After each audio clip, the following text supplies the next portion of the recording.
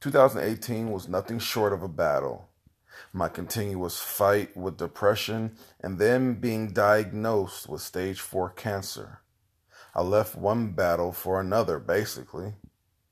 The one thing that was constantly on my mind while reading those get well soon posts on social media was that I know a lot of goddamn people. I'm talking about real people. People with regret, depression, false happiness, and basically uncomfortable moments in life.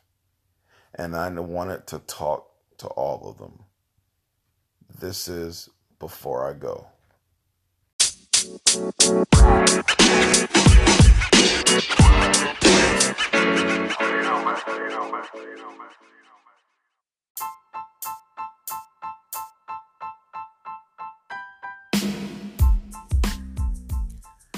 Everyone has a limit.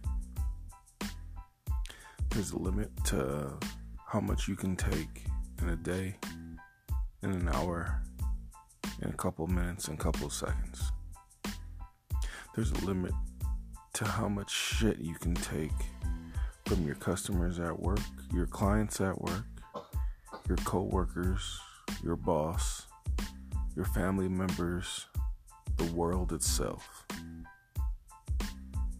Knowing the limits that you can take is a good starting point to be prepared to break those limits. You gotta live your life daily battling to be better than what you were 5 minutes ago, better than what you were an hour ago, better than what you were a day ago, a week ago, and so forth and so on.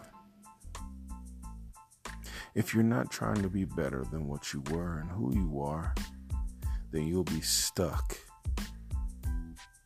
in those limits where people drive you absolutely insane.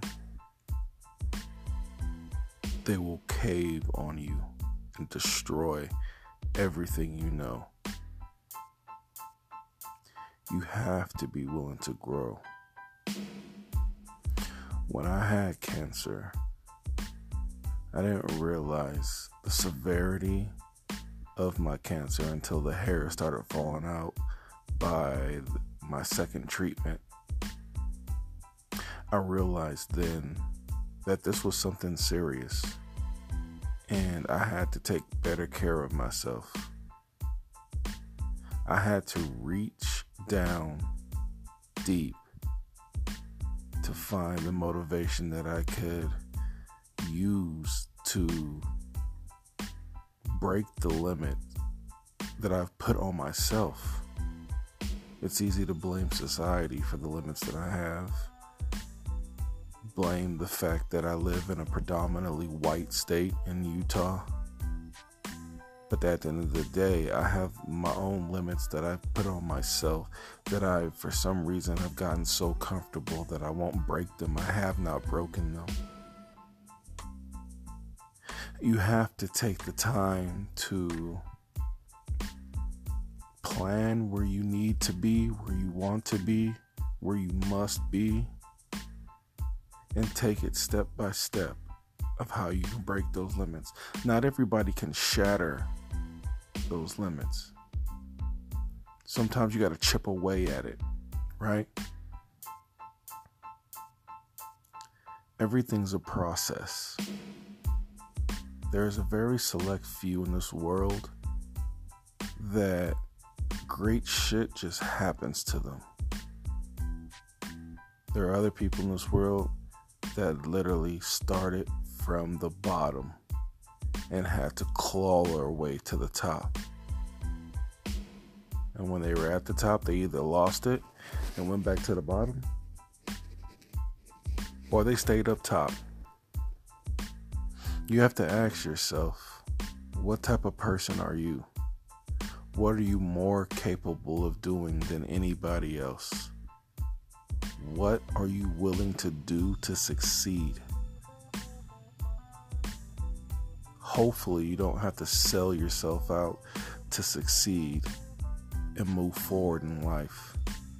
Hopefully by the time your funeral comes, there are more people there to celebrate the benevolence and the experience that your life brought them than there are there to people fight over what you've accumulated and talk stories about your infamous events in life that led to your death. You want to make sure that you are definitely moving forward in your daily life. You have to keep pushing forward. It's hard, I get it. It's not easy. Hell, look at me.